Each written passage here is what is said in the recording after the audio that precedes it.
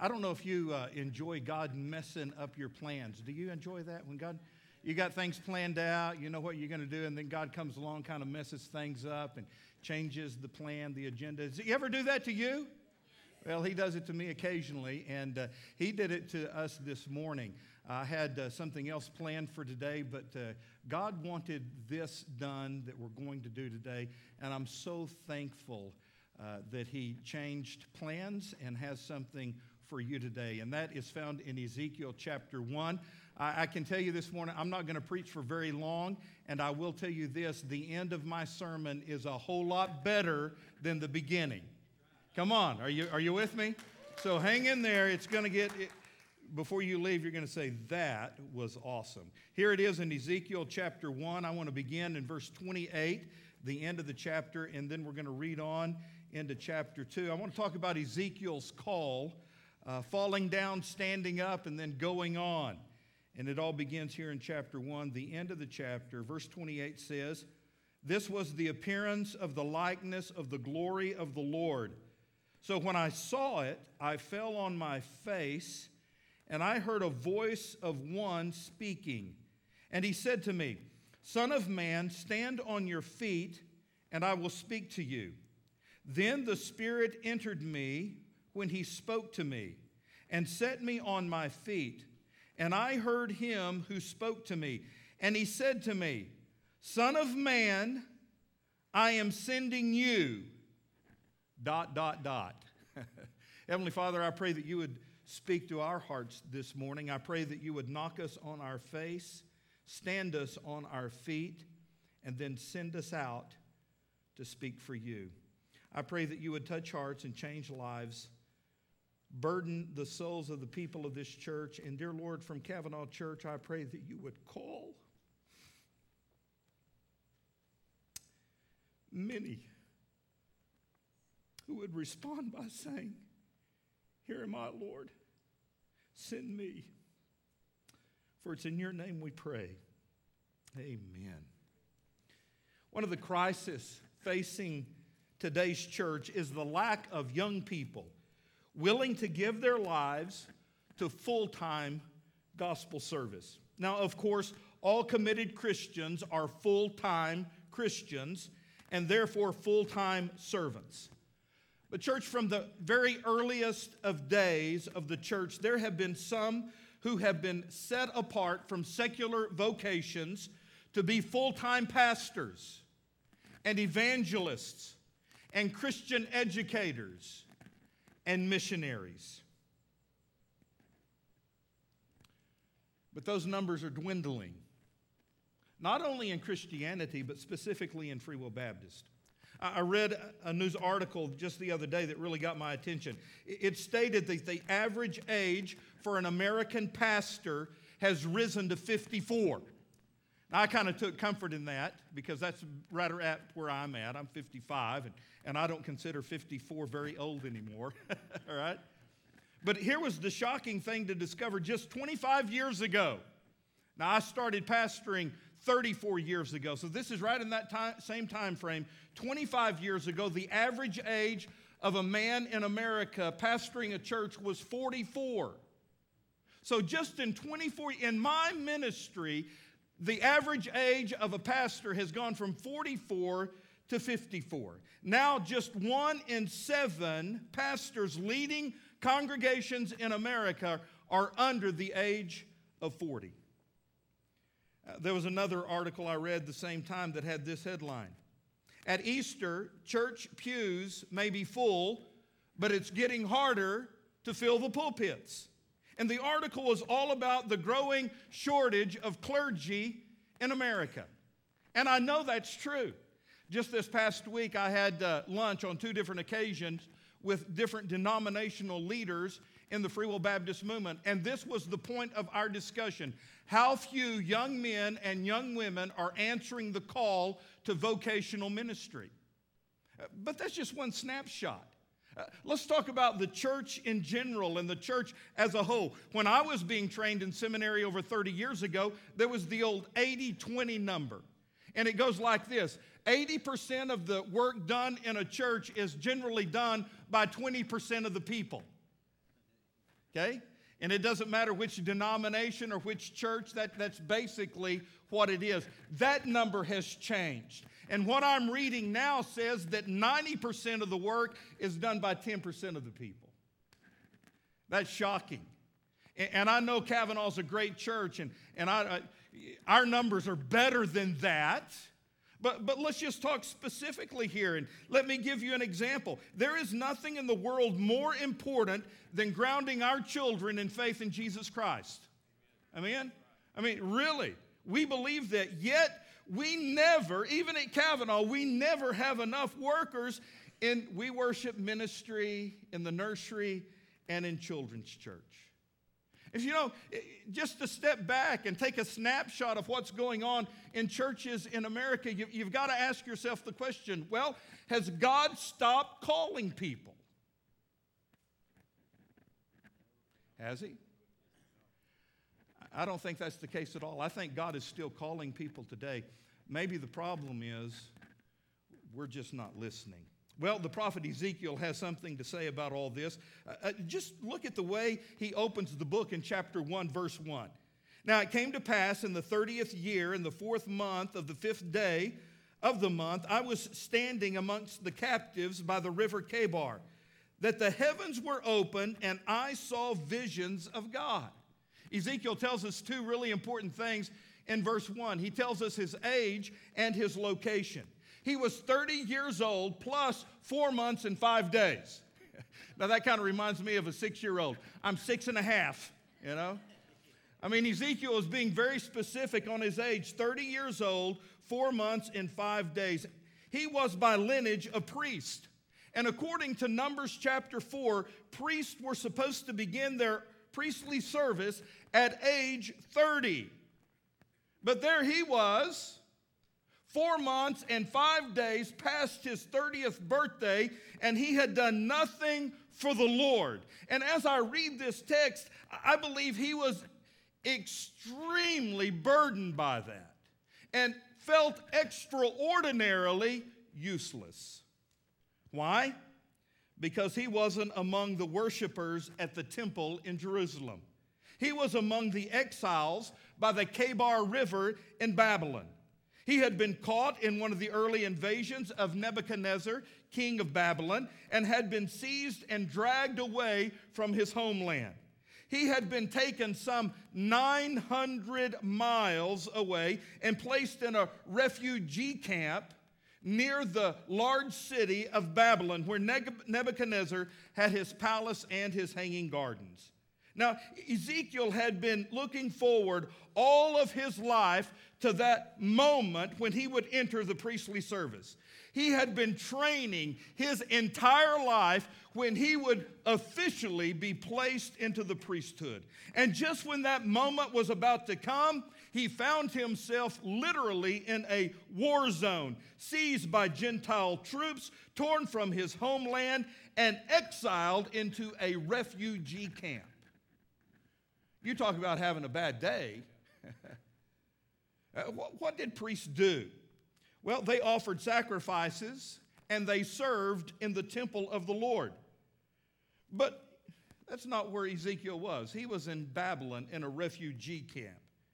There were no altars, there was no sacrifices, there was no temple, and there was nothing for him to do. And Ezekiel must have been emotionally and spiritually desolate.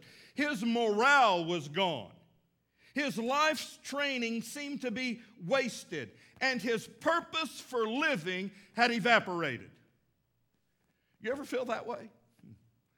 Well, you know how he felt. And then all of a sudden, God did something. Don't you like it when God does something? Well, he did something for Ezekiel in rapid succession. 3 things. I call them whammy, whammy, double whammy. Man, I mean, because he whammed him, man.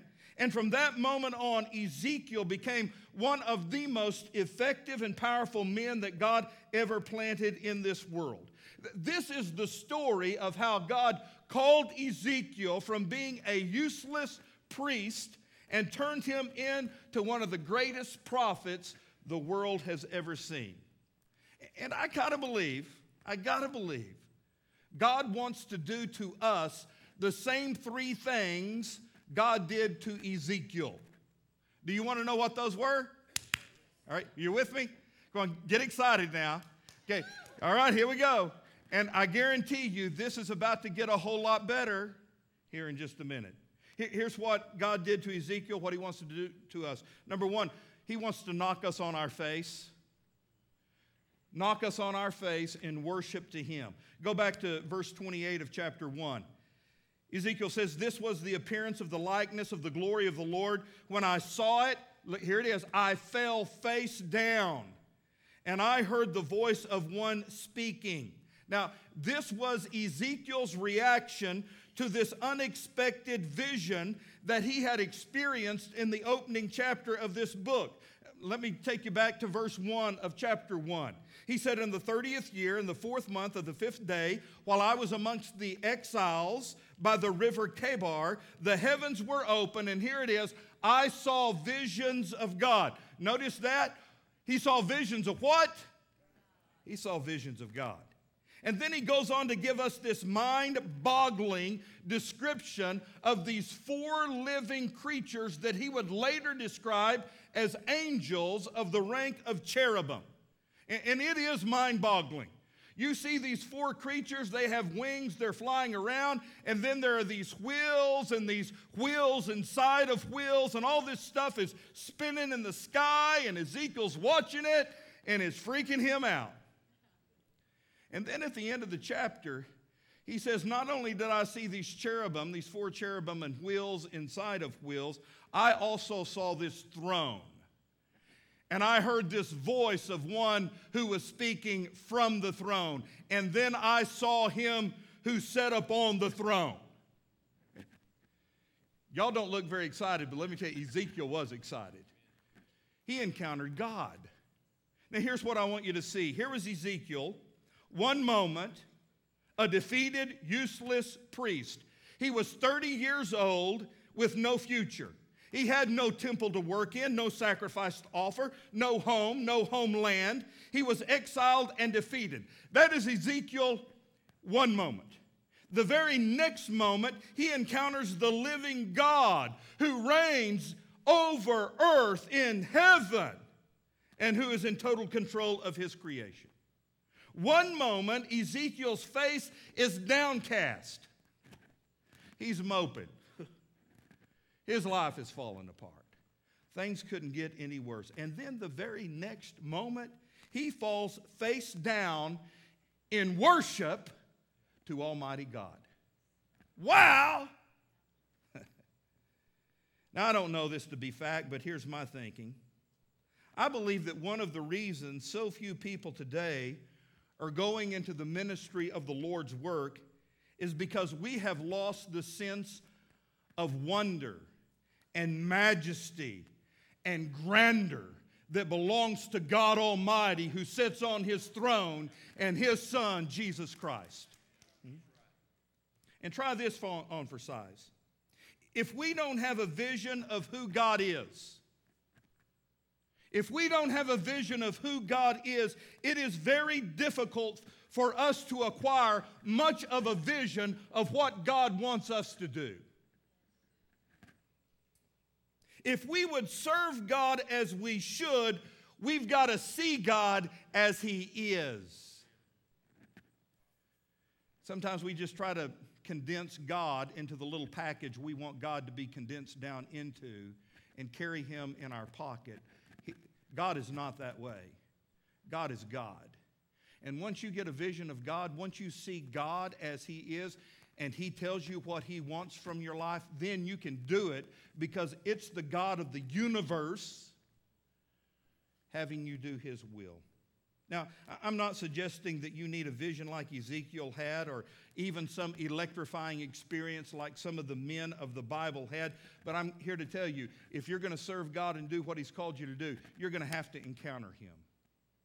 You're going to have to see God as he is, the God of the Bible, and know that he is the God of the universe and there is nothing too tough for him. And if he calls you to do something that you don't think you can do, you just hang in there because God can do it. And if he's called you to do it, he'll enable you to do it. And so here Ezekiel, man, he has this encounter with God, and what does God do? He knocks him on his face. Boy, I really wish God would do that to some of you and to me, that we would fall on our face in worship of the majesty of God. But here's the cool thing. God did not leave Ezekiel on his face very long. Number two, he stood him up on his feet so that he could listen to what God had to say. Chapter 2, verse 1, he said to me, Son of man, stand up on your feet, and I will speak to you. And as he spoke, the Spirit of God came into me, and it raised me up to my feet, and I heard him speaking to me. Now that's pretty cool. I see two things that God is doing there. Number one, he put his Spirit in Ezekiel's life. The Spirit of God came over him. And then number two, he spoke his word into Ezekiel's life. So Ezekiel's getting two things as God stood him up, as God stood him on his feet. He got the Spirit of God and he got the Word of God given to him. Both of those are crucial if you're going to be sent by God, because you can't do it on your own. You can't minister the way God calls us to minister on our own. There is no way I can stand up here on Sundays and preach to you the Word of God on my own. I've tried that before, and you know what? I stumble and fall. It's only when the Spirit of God is on me. And so every day I pray, and especially on Sunday mornings, Lord, fill me with your Spirit. Anoint me with the Holy Spirit so I can speak the Word of God.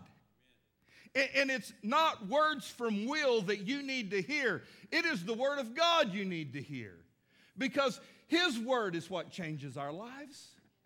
And not only do I need that in vocational ministry, but listen, friend, you need it in doing whatever it is God has called you to do. Whether it's to work and we worship, or whether it's to go next door and witness to your neighbor. You've got to have the Spirit of God in your life to do that, and you've got to speak to them the Word of God.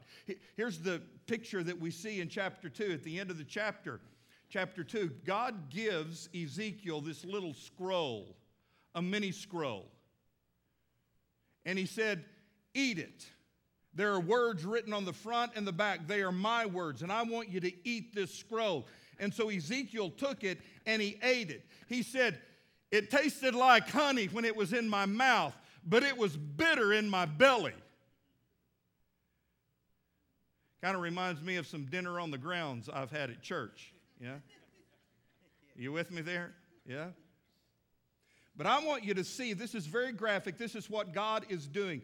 God gave Ezekiel this scroll to eat. It was his word. He said, I want you to eat my word. I want you to consume my word, because it is this word that you will go out and speak to the people. Guys, isn't that beautiful? That's the way it is with us. In order for us to help people, we've got to eat the word of God. We've got to take God's word into our own life. It has to become who we are. And along with the word of God and the Spirit of God, then we can do this third thing, and that is God sends us on our way to evangelize. So let me rehash here. The Lord knocks us on our face in worship. He stands us on our feet to listen, and then he sends us out to do ministry. Look again at chapter 2, verses 1 through 3. He said to me, Son of man, stand up on your feet, and I will speak to you. As he spoke, the Spirit of God came into me, raised me up on my feet, and I heard him speaking to me. And this is what he said, Son of man, I am sending you. I'm sending you. Does that sound familiar? I mean, we find that phrase all through the Bible. God is always sending people out to do specific works of ministry. And God is sending you. God is saying that to you today. I'm sending you. That's all through the Bible. Remember Isaiah's call in the temple, pretty close to Ezekiel's? Who will go for me? Isaiah said, here am I, send me. And the Lord said, go. I was reading just the other day the Gospel of John, and I was amazed how many times this word, sent or send, is found in the Gospel of John. it is found in every chapter except 3 chapters. And Jesus is the one saying it. For example, Jesus said, "My food is to do the will of him who sent me." Jesus said, "Whoever hears my word and believes in him who sent me has everlasting life." Jesus said, "I have come down from heaven not to do my will, but the will of him who sent me." Do you see this picture?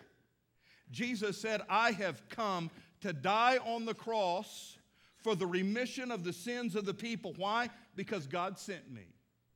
My heavenly Father sent me.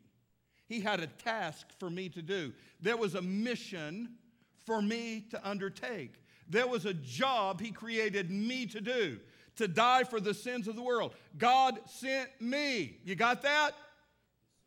And then in John chapter 20, verse 21, Jesus looked at his disciples and he said, "As the Father has sent me, so send I you."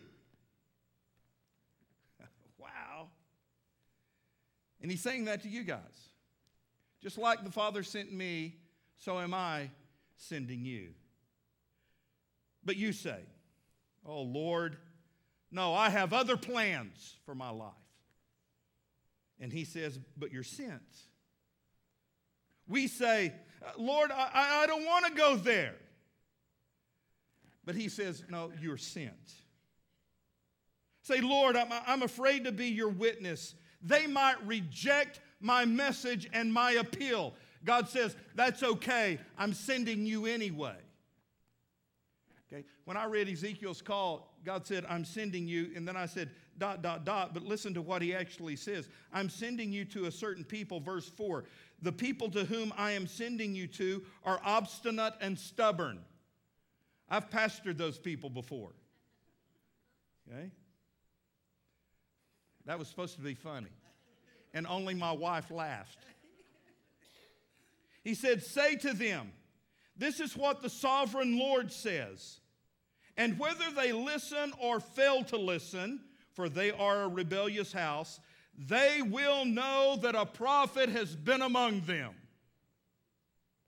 And you, Son of Man, you don't be afraid, because I'm the God of the universe. And I'm sending you to do a job. You just go do the job I've called you to do, and you don't worry about anything else. You live to serve me." And so, guys, here it is. Here's where we are. Jesus says, "As the Father has sent me, so send I you." And the question you've got to ask yourself this morning is this: well, what is it God wants me to do? Where does God want me to go? How does God want to use me? Because I promise you, he wants to use you. And God will use you if you say yes. Now, that's my part. Now I'm coming to the end. This is where it gets better. In April, I was at the International Missions meeting in Nashville, Tennessee, and our board meeting, we had a couple of young ladies come before us seeking approval to be sent out as intern missionaries. One of them is the young lady who's with us today. Her name is Victoria Little. She is from North Carolina, and she has an incredible story of how God has called her to be a missionary to Kenya. She's 24 years old. She is an RN, works in a hospital, but she loves the Lord, and God has called her to Kenya. Would you listen to Victoria and give her a big Cavanaugh welcome as she comes right now?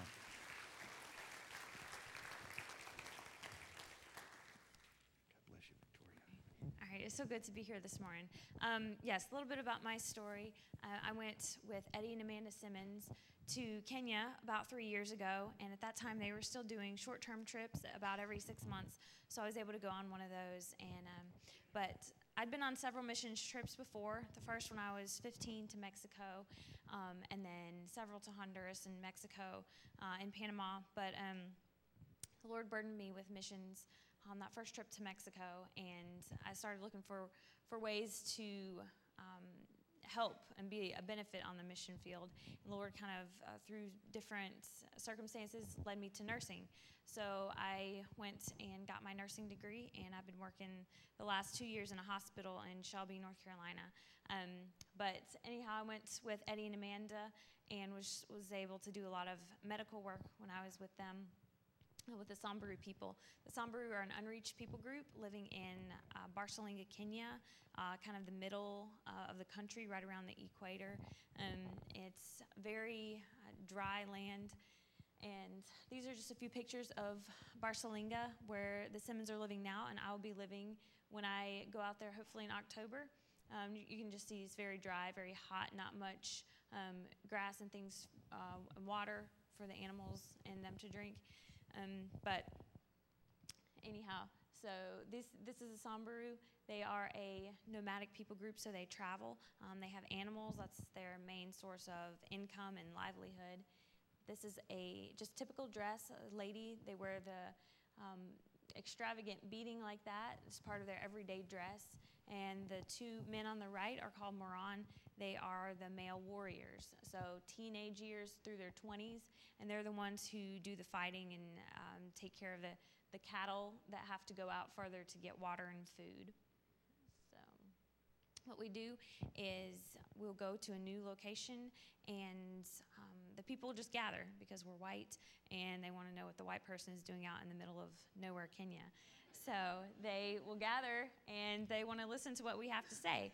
Usually the men and the women will separate into two different groups, and I and Amanda will talk to the ladies. This is Eunice. She's our translator. She's a very godly Samburu woman who has a heart for her people. She doesn't live in Barcelona. She lives in a town about 3 or 4 hours away, which is the nearest town to any kind of civilization around there. But anyhow, story from Genesis, from creation to the cross, just kind of fast track, maybe an hour and a half. We tell them the main points, just to share the gospel with them. They know about God. They do a lot of spirit worship and things like that, but they're just missing that Jesus piece. They want to get to God, but they just don't know how. So when we tell them about Christ and his sacrifice for us on the cross, then they're very willing and ready to accept him. And their entire culture has changed in the last 3 or 4 years since the Simmons have been going. So it's incredible. There's about 500 to 600 new believers there, but they need to be discipled. So that's the purpose of the Simmons going back there and working, and my ultimate goal as well is to disciple these new believers. This is Jackson. He's a pastor in that closest town as well. He's our co-worker with the Samburu, so whenever he's not pastoring, he'll leave his family, and he'll come out there for a couple weeks at a time and just translate and disciple the new men believers. A couple of stories just about medical things that I was able to do and participate in. I was just in nursing school at the time, so I was still kind of limited in what I could do, but this is Napano. She's a mother. This is her child there. She was cooking in her home, and she burned her leg in the fire, and she took a couple days, but she finally came to us, and by that time, it was swollen. She had a fever, just very infected, and she probably would have died if she hadn't sought some sort of treatment. But again, there's not a clinic or anything around, so we were the best thing that she had. But I gave her antibiotic, and every day she came back, and I cleaned her wound and redressed it. I don't think I mentioned she walked about 2 miles every day on that leg with her baby to get to us. So that's how desperate they were. Well, anyhow, after about a week of doing that, her fever was gone. We were about to leave, and she had tears in her eyes, and she was just thanking us. And for a Samburu woman to show any kind of emotion like that is very rare. So you could tell that something had gotten a hold of her, and I was able to tell her that people back in America were praying for her. I was able to take a picture and put it on Facebook. I mean, we don't have food or electricity or running water or anything like that, but we have Facebook, so I was able to do that. Go figure. But so people at my church especially were praying for her, and I was able to tell her, God healed you. This was God. People back in America were praying for you. And you can tell it just really meant a lot to her. Well, the next time the Simmons went on a short-term trip, she accepted Christ through the storing, and she was baptized as well. And her husband then accepted Christ, and he was baptized. So that's just an example of one family in Kenya who is now following Christ and training up their children to do the same. The picture on the right is her and her today, and she has another child. This is Saruri. He is a guard at the Simmons. They have a guard all the time. And he was sleeping in his hut and was bitten by a brown cobra right there on his finger. This is just after he was bitten.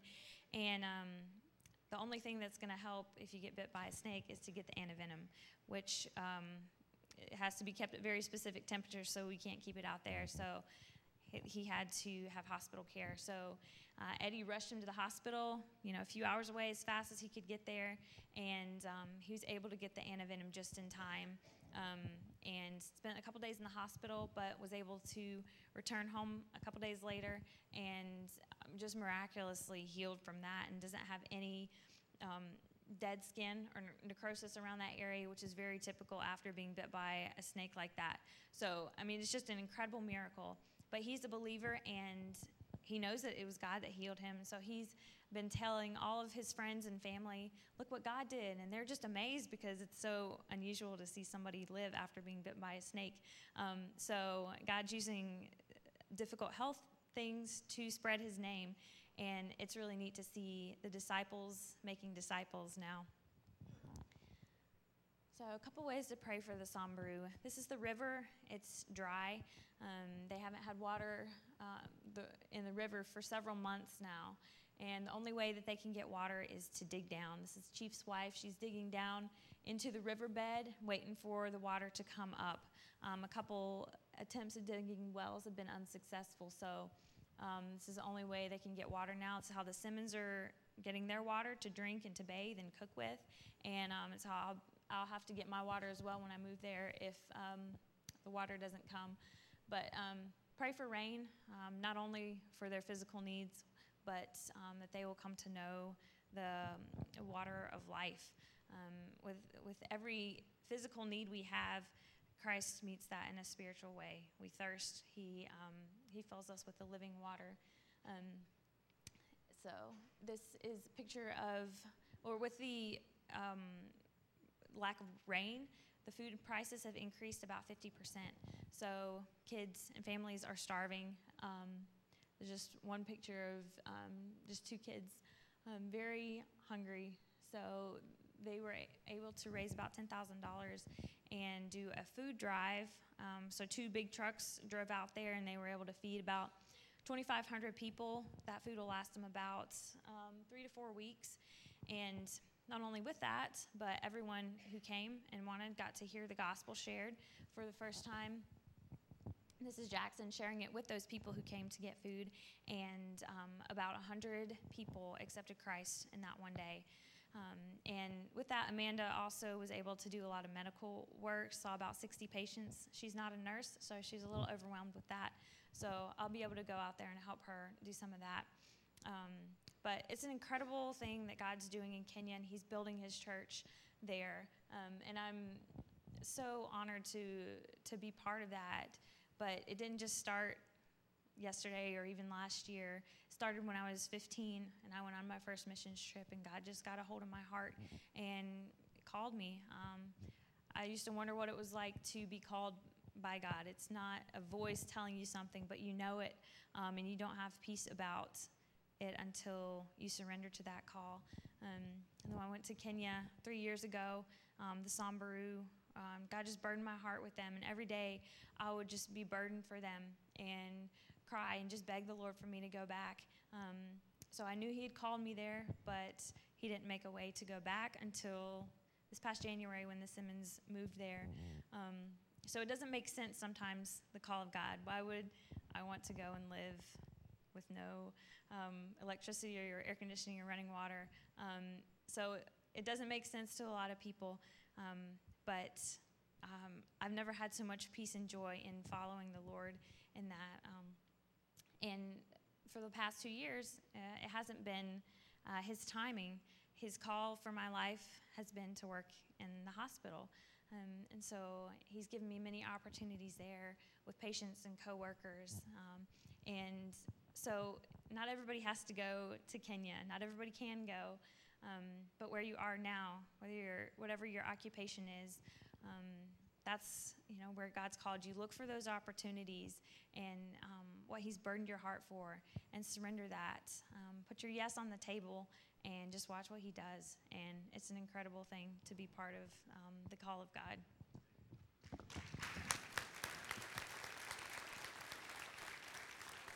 Amen. Bless you, Victoria. Wow.